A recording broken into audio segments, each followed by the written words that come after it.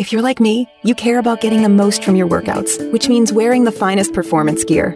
You know, fabric that dries quickly and has superior moisture-wicking properties. Fabric so soft and comfortable you could, well, curl up and sleep in it.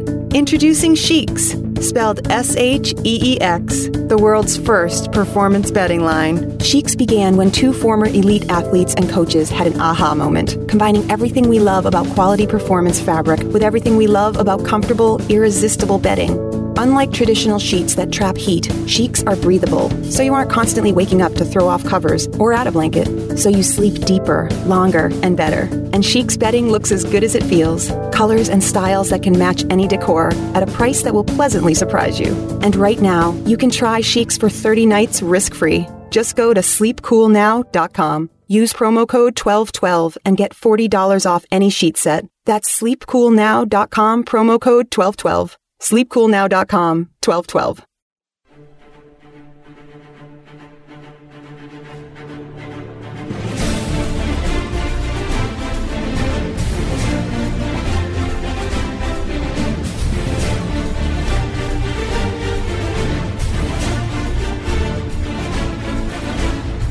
This is hour number 2 of the World According to Zig podcast for this November 19th, 2017. My name is John Ziegler. I'm the host of this show where you can still get the truth about news, politics, media, sports, and culture from a true conservative perspective in this world turned upside down, as is often the case, usually the case, although not every single week. I can't promise that, but we've been lucky recently.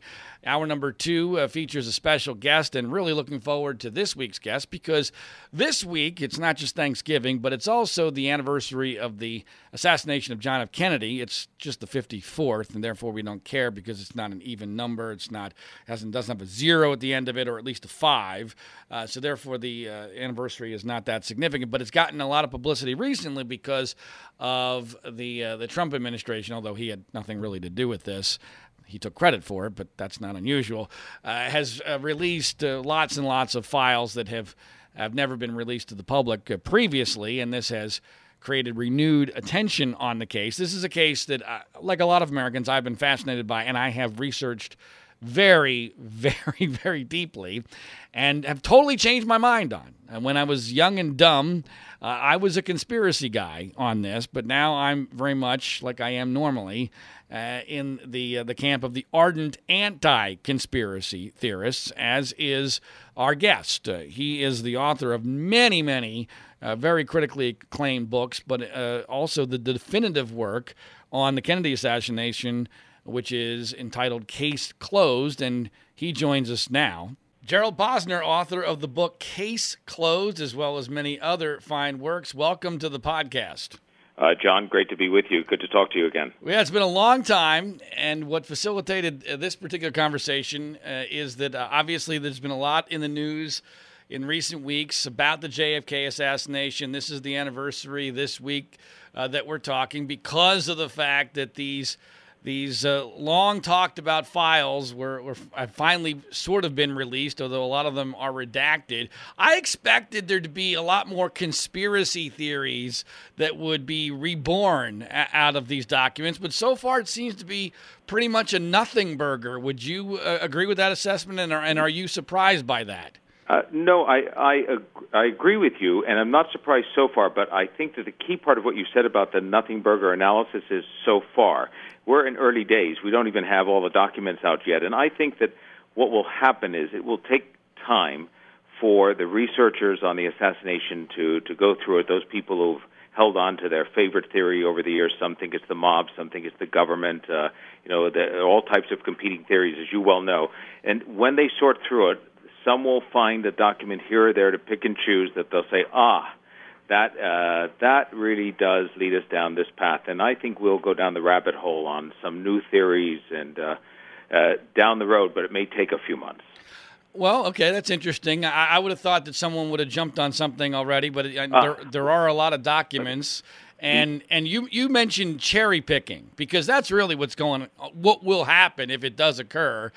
Obviously, when you have this many documents, and it was obviously a chaotic time in the days after, and we saw this was not with 9/11 too. In the days after, you're always going to have people who are going to come up with theories that in retrospect seem crazy or wrong, but now can be used for a person's purpose to try to support a crazy conspiracy theory for which there's no basis. And isn't that really the basis of a lot of these conspiracy theories, taking little things out of context and running with them without an overall narrative that makes sense? Is that your assessment?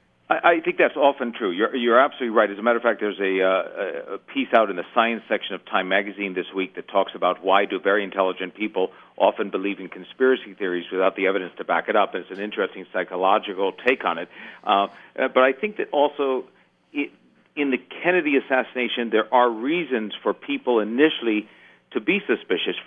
If we were looking at the case, you, me, anyone else, any investigator, researcher, reporter in 1963, your antenna has to be up for the fact that something could be wrong, and that's basically because of Ruby's murder of Oswald. When you have the fellow arrested for the assassination killed 2 days later in police custody by a guy who owns a nightclub and may have ties, some people say, to the mob, you're immediately off and running. And then when the Warren Commission does its work, although it's very good, it's flawed on fundamental areas where they come to the right conclusion about Oswald, I believe, but the science and technology isn't there to definitively settle things, so that opens up a basket of worms for things like the so-called magic bullet. And then you seal the files for years. People think they must be hiding something important, and we know the FBI and CIA lied to the Warren Commission.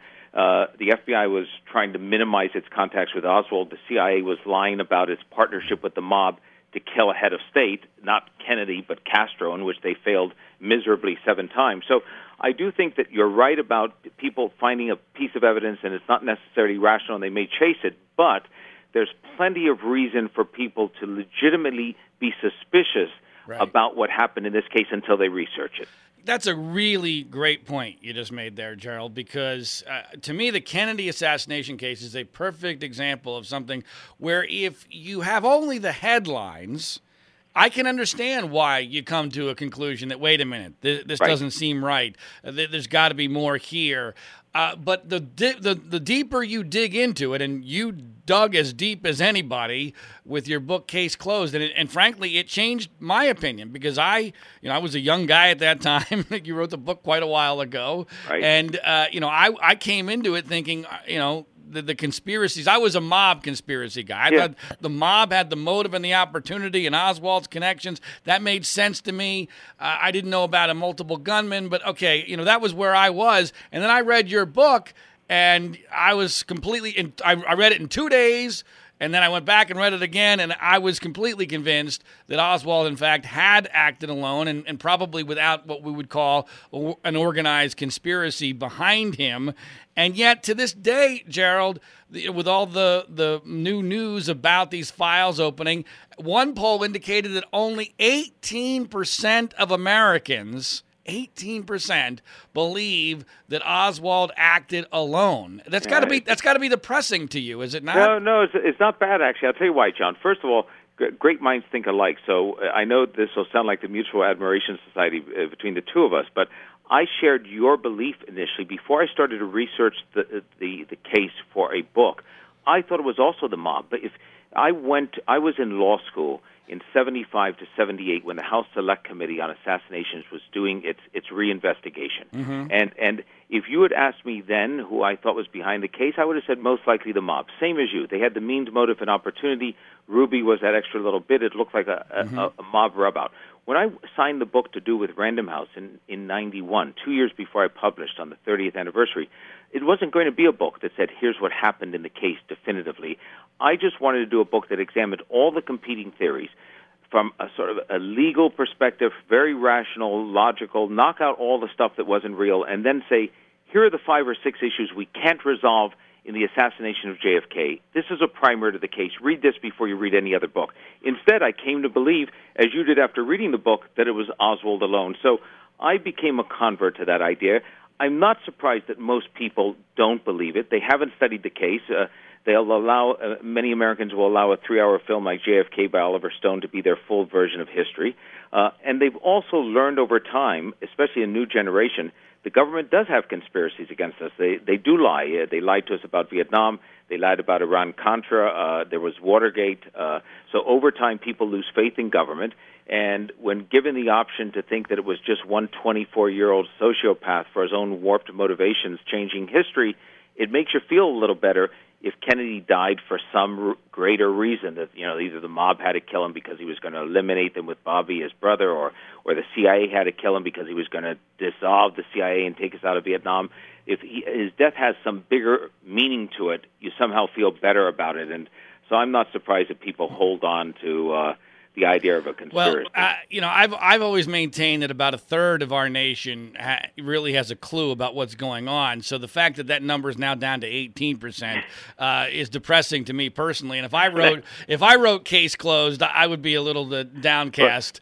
John, hold on. There was there was a poll in 2013 by Gallup. Gallup's been doing these polls since '64, and in the 50th anniversary poll, they had nearly 30%, I think, or 31% may have thought it was a lone assassin, and 61% of that thought it was a conspiracy. You know that after Oliver Stone, it was almost 90% or 92% thought it was a conspiracy. So I guess I find some solace in 30% or 18%. We're moving in the right direction. But the key is, don't you think, as a broadcaster and somebody who looks at so many different areas, that after 54 years, you have to ask the question, if you think it's a conspiracy, where is the deathbed confession? Where's the person with a guilty conscience who's disclosed something? Where's the diary that's been left behind by an uncle who was involved in the plot? We should see some credible evidence, one piece of what happened, but we don't after 5 decades.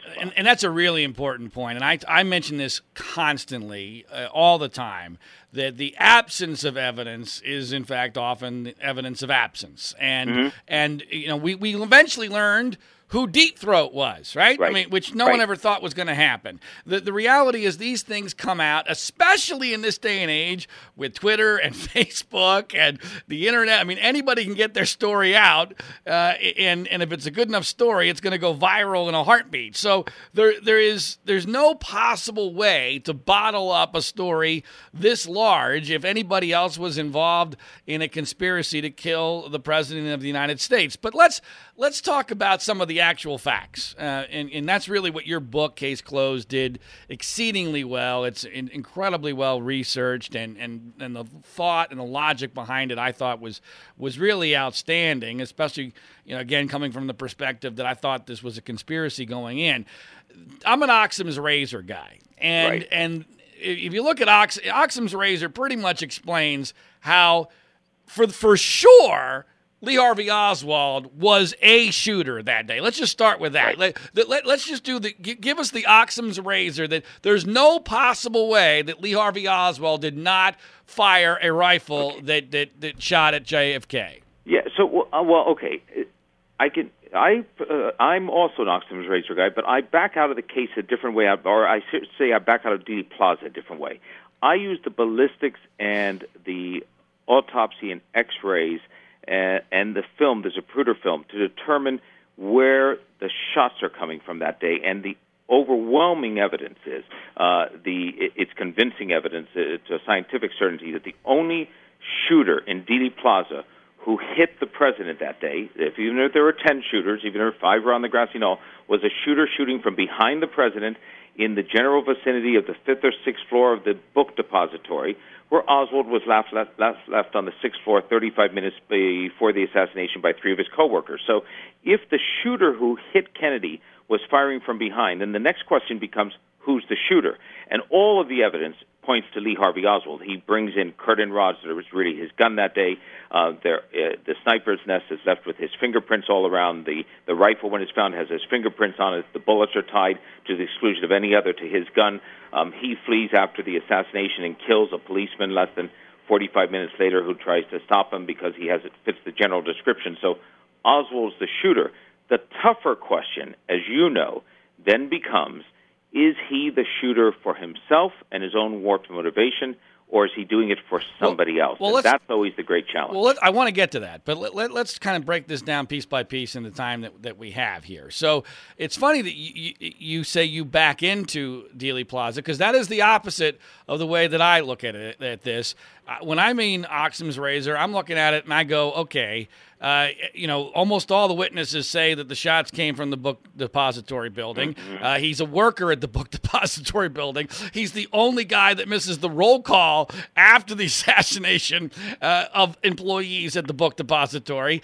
People saw him on that floor. A gun that was registered, well, not technically registered, but was sent to him. Owned by him. Photographed. He has a photo. There's a photograph of him with that gun that is found on the 6th floor. The bullet casings, the gun, the bullet casings are consistent with the gun.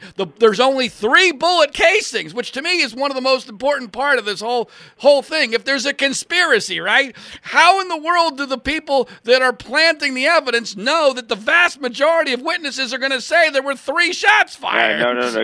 You're absolutely right. It's brilliant. Your rundown is good. And remember that in the sniper's nest, beyond the paper bag in which the gun was wrapped, there are only 2 prints found. It's the left index finger of Oswald and the right palm print of Oswald. On the corner of the top boxes was used by the gunman to rest the gun and from which they shot at Kennedy is the left palm print of Oswald.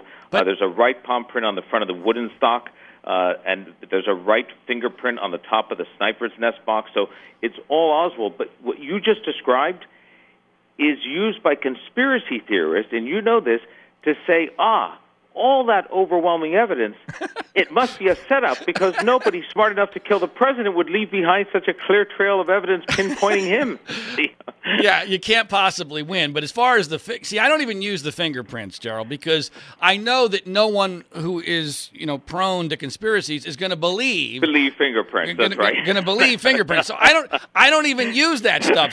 See, to me, I think one of my favorite parts of the conspiracy in debunking that Oswald was the shooter is that, of course, he is seen was on the 4th floor just after the assassination in the break room, and in their minds, he would have had to have hurried from the 6th floor to get to the 4th floor in time to be witness there. And I'm like, well, duh, he just shot the president. Isn't it fantastic? This is so great. Think about this. He shoots the president of the United States.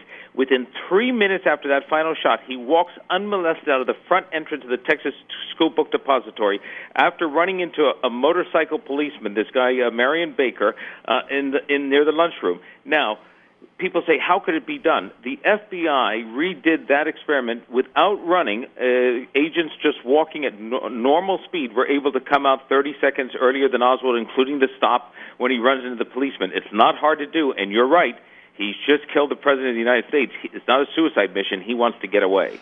It reminded me of, I live here in Los Angeles. It reminded me when O.J. Simpson's defense team tried to argue that, O.J. would have had to have really hurried from Nicole's house to get to his house in time. And I'm like, well, duh. He wasn't lollygagging. I mean, there's a reason why the time period was short.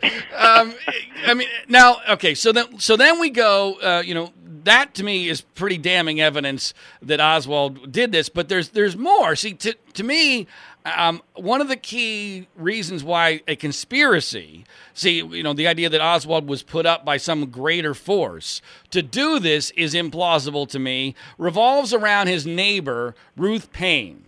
Because it's Ruth Paine who gets Oswald the job at the School Book Depository, and here's the important part, before the parade route is changed to go right past the School Book Depository building. That has to be the greatest coincidence in the history of coincidences, right?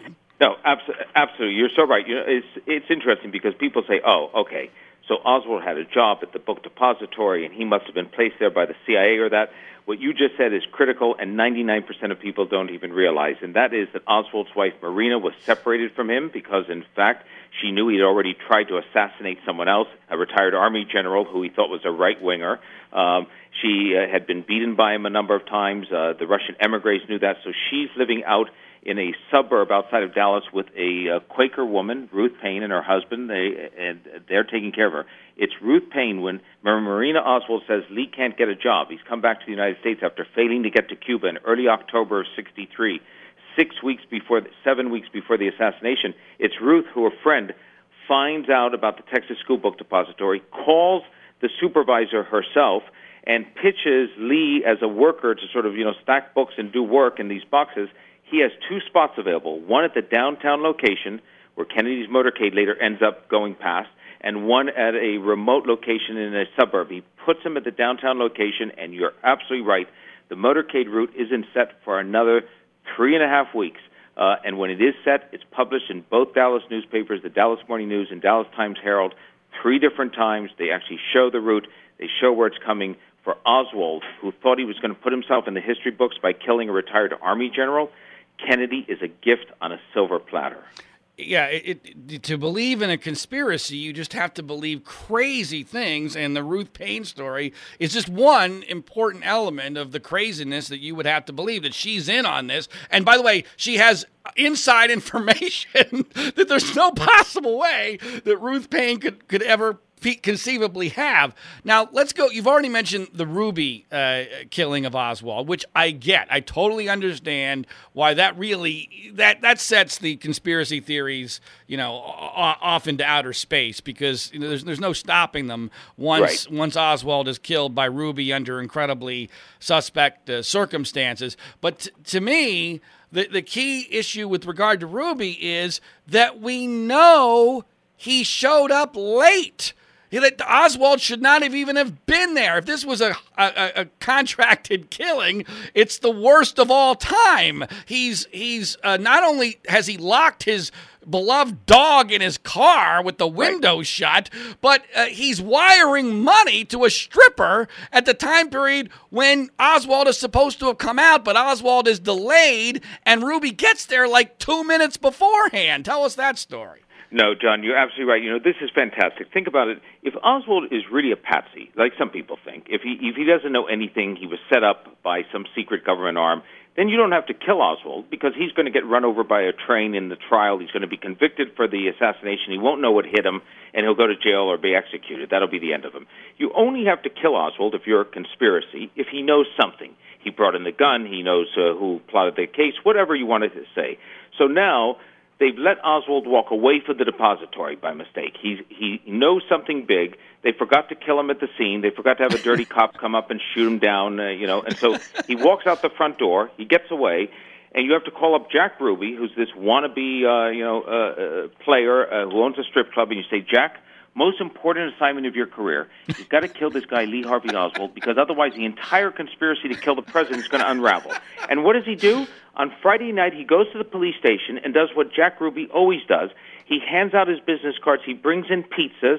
The cops let him in. They all know him. And he's telling people to come to the strip club. He's telling the Agency Francais press guy and the Le Monde guy and the BBC guy, come down to the strip club when this is all over. He's hustling for business. Oswald comes out for a midnight press interview, walks around 8 feet away from Ruby, who's standing there, and Jack must decide, I know I'm supposed to kill the guy who knows something about the mob, the effort to kill the president, but I don't feel like it tonight. So he doesn't move to him. On Saturday, he's there again, Ruby. The cops are terrible on their security. Oswald comes out. Ruby doesn't move for him. And on Sunday, as you said, Ruby oversleeps, gets up late. A stripper needs a MoneyGram. He goes down to the only Western Union station in Dallas that's open to send her $25. Oswald was supposed to have been transferred an hour and a half earlier from the police station. He's delayed because he's asked for a change of clothes himself, so I guess he was in on the plot.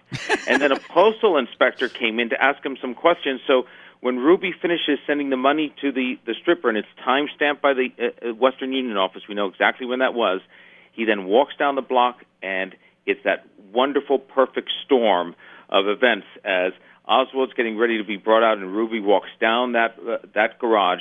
And at that moment, when he later says, he looks at Oswald, and Oswald has sometimes almost like a smirk. It looks like he's the Cheshire cat who swallowed the canary.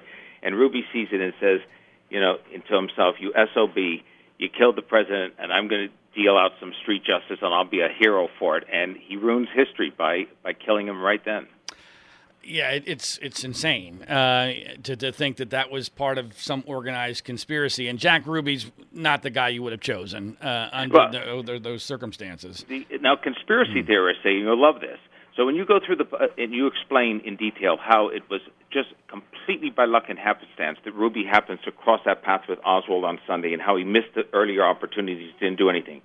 They say, the police would have delayed Oswald's walk through that garage until Ruby arrived. They would have come up with another excuse. So now you have the Dallas police force is also in on the conspiracy, and they're timing it with Jack Ruby, who must somehow secretly be indicating to them that he's running late. Don't worry, Jack.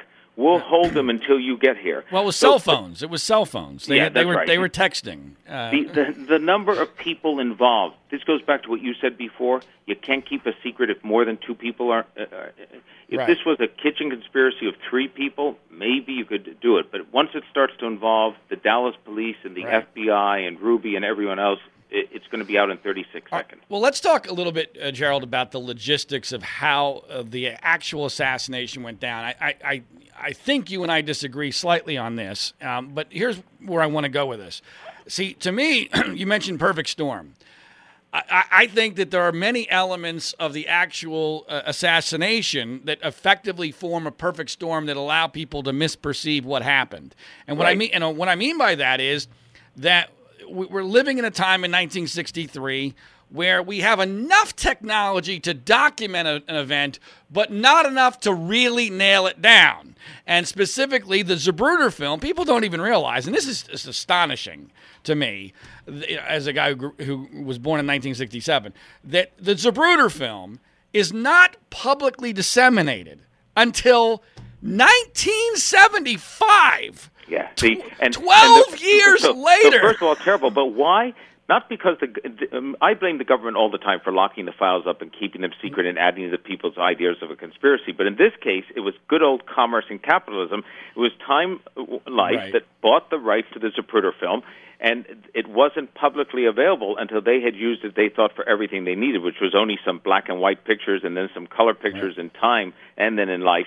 But it comes out in 75. Geraldo Rivera shows it for the first time. And I must tell you, you know the same thing. When you watch that film as in real time, and you see that graphic headshot at the end, it does look, to those of us who watch TV shows and cop shows and military shows, it looks like Kennedy's shot from the front because his head goes back violently to the left. Oliver Stone makes a big point about that.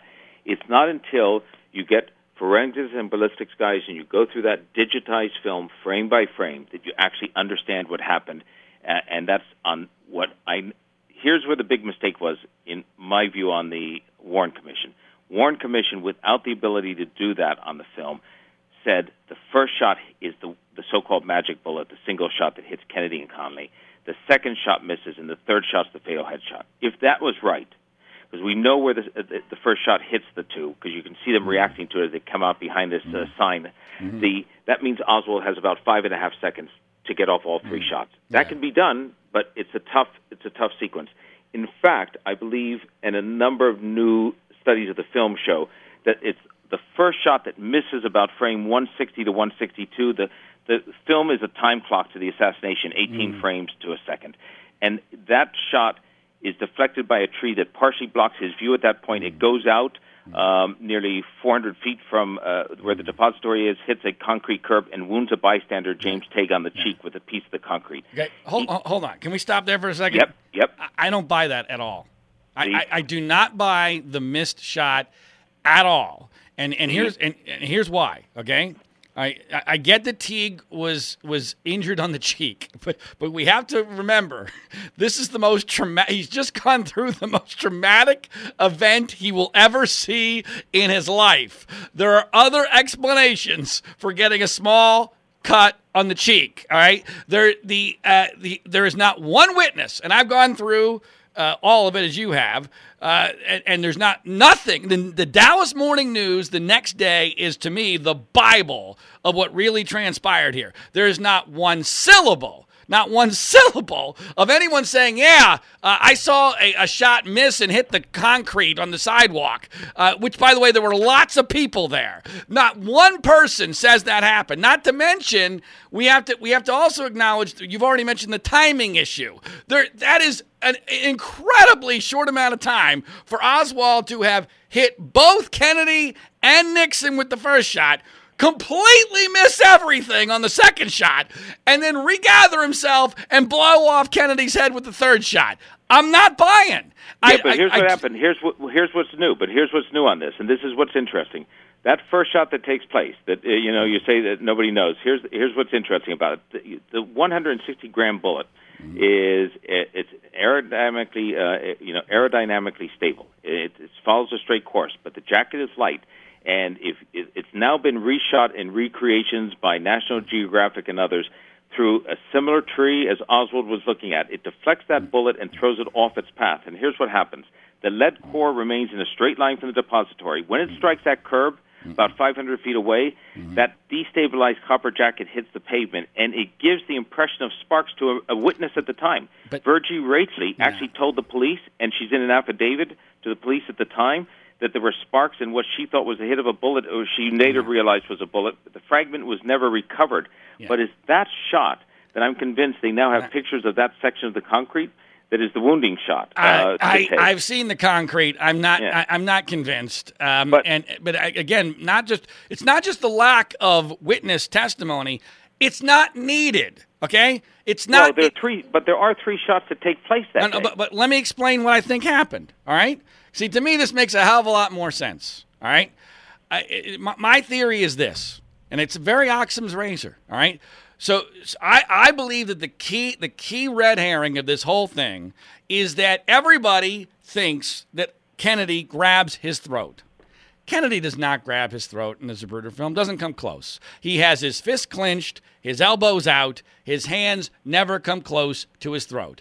There is the fateful coincidence that when he goes to Parkland Hospital, there's a hole in his throat, tiny hole, that is used as a tracheotomy to try to save his life.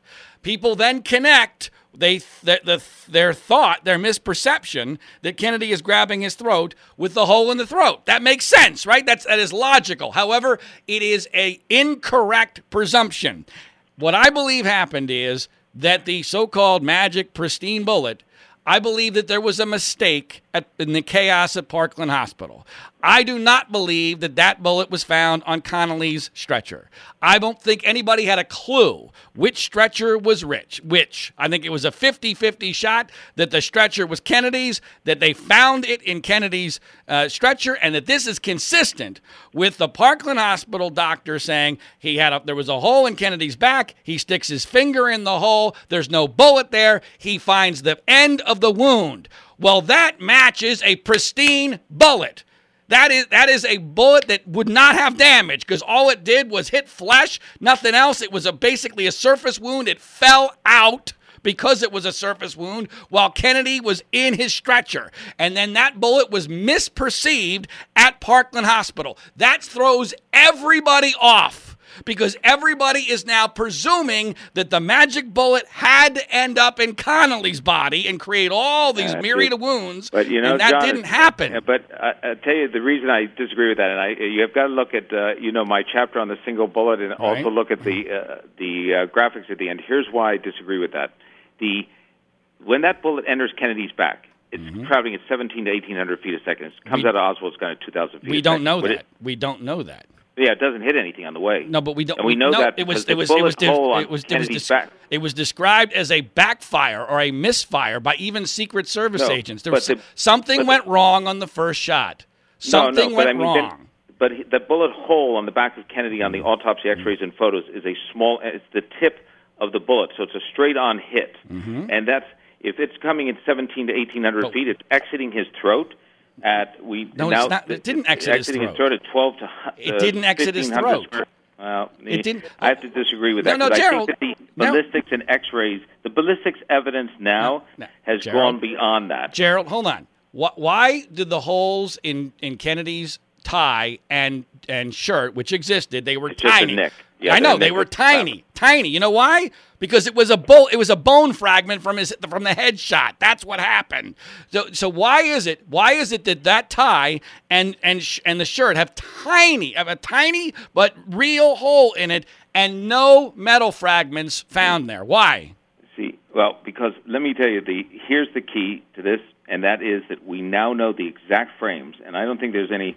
I know that there's some conspiracy theorists who disagree with this, but we know that the frames are 223 and 224 when Kennedy's hit because you can actually see the moment that is struck. Now, on the film, this is with the Zapruder film. Some people think it's been altered, but it hasn't.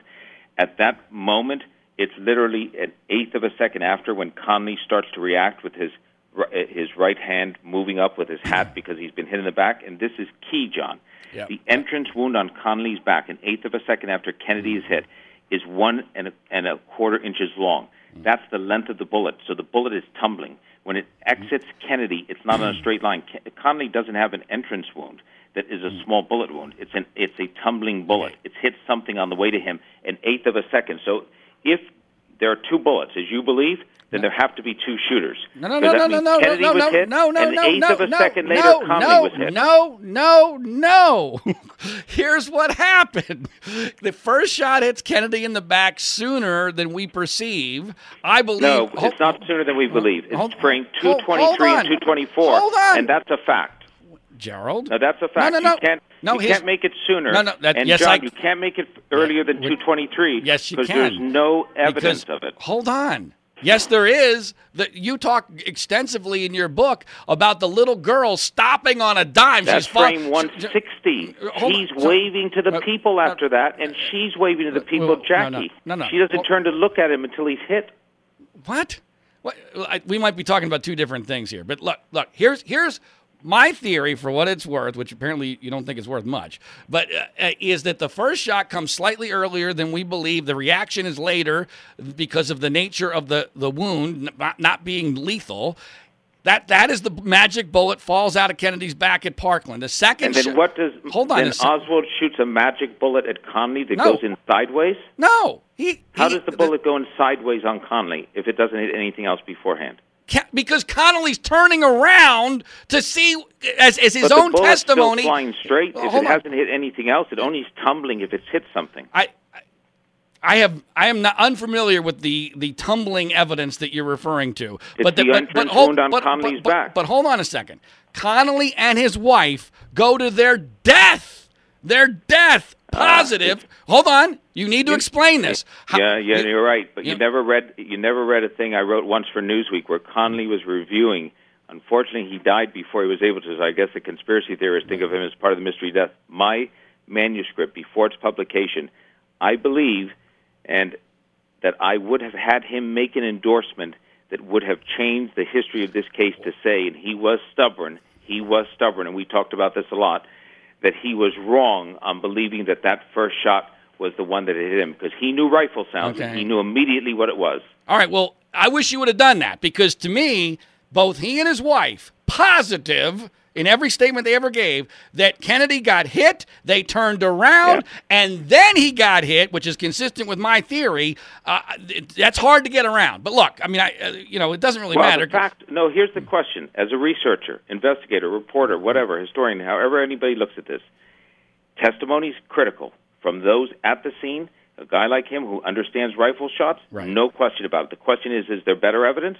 To me, the better evidence is the actual evidence of where the bullet wounds are and the film itself. But that's what I rely on. Okay, well, let's finish up here with the big picture. One of the things I've always been confused by, and one of the few things that I think still leaves some doubt, is Oswald's motivation and why he didn't take credit for this and called himself a patsy. What is your theory on that? Well, I think he would have eventually taken credit, although he wasn't in the beginning because he was having the time of his life. He had pulled it off. He had, John, to everybody who teased him mercilessly when he was in school, to the people in the Marines who thought he was gay and threw him in the shower and called him Mrs. Oswald or Oswaldovich because he liked Russia, to the Russians who said get lost when he defected over there and he tried to kill himself, to the people back in the United States who, when he was handing out his leaflets for the Castro Revolution in New Orleans, he didn't get one member. To all those people who thought he was a loser, that he wasn't as bright as he was, he had just pulled it off. He'd killed the President of the United States, and he was going to have a hell of a time with it. They weren't going to just get him to fess up and say it and go to the electric chair. So the Oswald that I understood, he had done it, and he was enjoying himself. You know, that's about as good an explanation as I've heard. I mean, we're never going to get a satisfactory one. Right. I do think it's interesting. You know, there's a theory out there. I don't know what you think about this, but, you know, apparently the amount of money that Oswald had on him, was it the exact amount of money that it would have taken for him to try to get to Mexico City? And I think that's an interesting possibility, that he thought he was going to escape from this, and that the plan didn't work out, and so therefore he hadn't really thought the whole thing through, you know, getting captured and all, which is kind of insane. Yeah, I mean, we'll never know what his plan was for an escape. That's the most frustrating part of it, because you raised something absolutely critical. It wasn't a suicide mission. He wanted to get away. That's clear. So he gets stopped by a Dallas policeman, Tippett, who he ends up shooting, and that leads him then to hide in the theater, and he gets arrested. But where was he going? How did he think he was going to get away? The Cubans and Soviets had already said no to him to get to Cuba. Why were they going to say yes to him now? Because was he delusional enough to think that he was going to show up at the Cuban mission and say, I just killed Kennedy, and they were going to say, you're our hero, we'll send you down to Havana, when that would mean the president the next president would wipe Cuba off the face of the earth? I'm not sure, but he had some idea in the back of that unusually warped head of where he was going, and that would be a great thing to know, but it's all speculation. You're right. Gerald Posner, author of the definitive work on the Kennedy assassination, Case Closed. And, John, I will tell you that I enjoy a good-spirited debate with you at any time about the ballistics, and one time when we get together and we have a drink together, I'll be bringing my film, and you'll be bringing your ideas, and we'll sit down together and we'll hash it out. We may even come to a fair agreement on the actual ballistics at Dealey Plaza, but we agree at least that who was the shooter and why he did it, and for that I'm very grateful. That is a date, Gerald. I'll hold you to that one. Thanks so much. It's a deal. Thank you for a wonderfully invigorating talk and discussion. All right, take care. We'll keep in touch. That's Gerald Posner, author of the book Case Closed, which, if you care at all about what really happened in the Kennedy assassination and you want to understand why the wild conspiracy theories are crazy, make sure you check that out. If you're interested in the details of my theory, which Gerald obviously has not adopted, I have written about this fairly extensively. I wrote a fairly recent column for Mediaite, which you can find at Free Speech Broadcasting, or just Google it, freespeechbroadcasting.com, also at johnziglar.com. It's funny because I can almost set my clock by it, and I'm surprised I haven't gotten one yet this month, because usually this month, being November and the anniversary of the assassination, I get more than the normal amount. But I get an email almost exactly once a month from someone who has Googled my article on how I think this happened, because apparently, the headline is how Lee Harvey Oswald really killed JFK. So I think people Google that, and it's the first thing that comes up, and then they respond to me. Most people find it to be pretty compelling. And I still, I would love for Gerald, who I respect immensely, to be able to convince me that I'm wrong. But to me, the only scenario that has ever been able to explain everything is the one that I lay out. Is it 100% perfect? No, but I don't think we have enough information to be 100% certain of what really happened in those 6 or 7 seconds back in November of 1963. But anyway, check that out if you're interested. And as is always the case, make sure you do me just 2 favors. That's all I ever ask, since I do the podcast for free and for your enjoyment and edification. Number 1, make sure you share it via social media, Twitter, Facebook, what have you, or just word of mouth. And number 2, do yourself a favor, and if you're one of those people who sleeps, and when you sleep you use sheets, pay attention to this important message. My name is John Ziglar. Our website is freespeechbroadcasting.com. Coffee? Oh, thanks. How did you sleep? Ugh, like a baby. I don't want to get out of bed. Ever. These sheets are incredibly soft. What did you say they're called again? Performance bedding by Sheets. Performance bedding? Yeah, they're made from super high-tech performance fabric. They're incredibly breathable, so you're not waking up at night throwing covers off and then an hour later throwing them back on. Huh, no wonder I slept so good. Since I started using Sheets, I sleep like a baby. No more sweaty nights for me. No? Well. Well, I like them because they're soft. They feel like, silk. Performance fabric, huh? Maybe we should, I don't know. Try them out again. Comfort and performance for better sleep. That's Sheex. SHEEX. Sheex. Try Sheex for 30 nights risk-free. Go to sleepcoolnow.com. Use promo code 1212 and get $40 off any sheet set. That's sleepcoolnow.com, promo code 1212. Sleepcoolnow.com, 1212.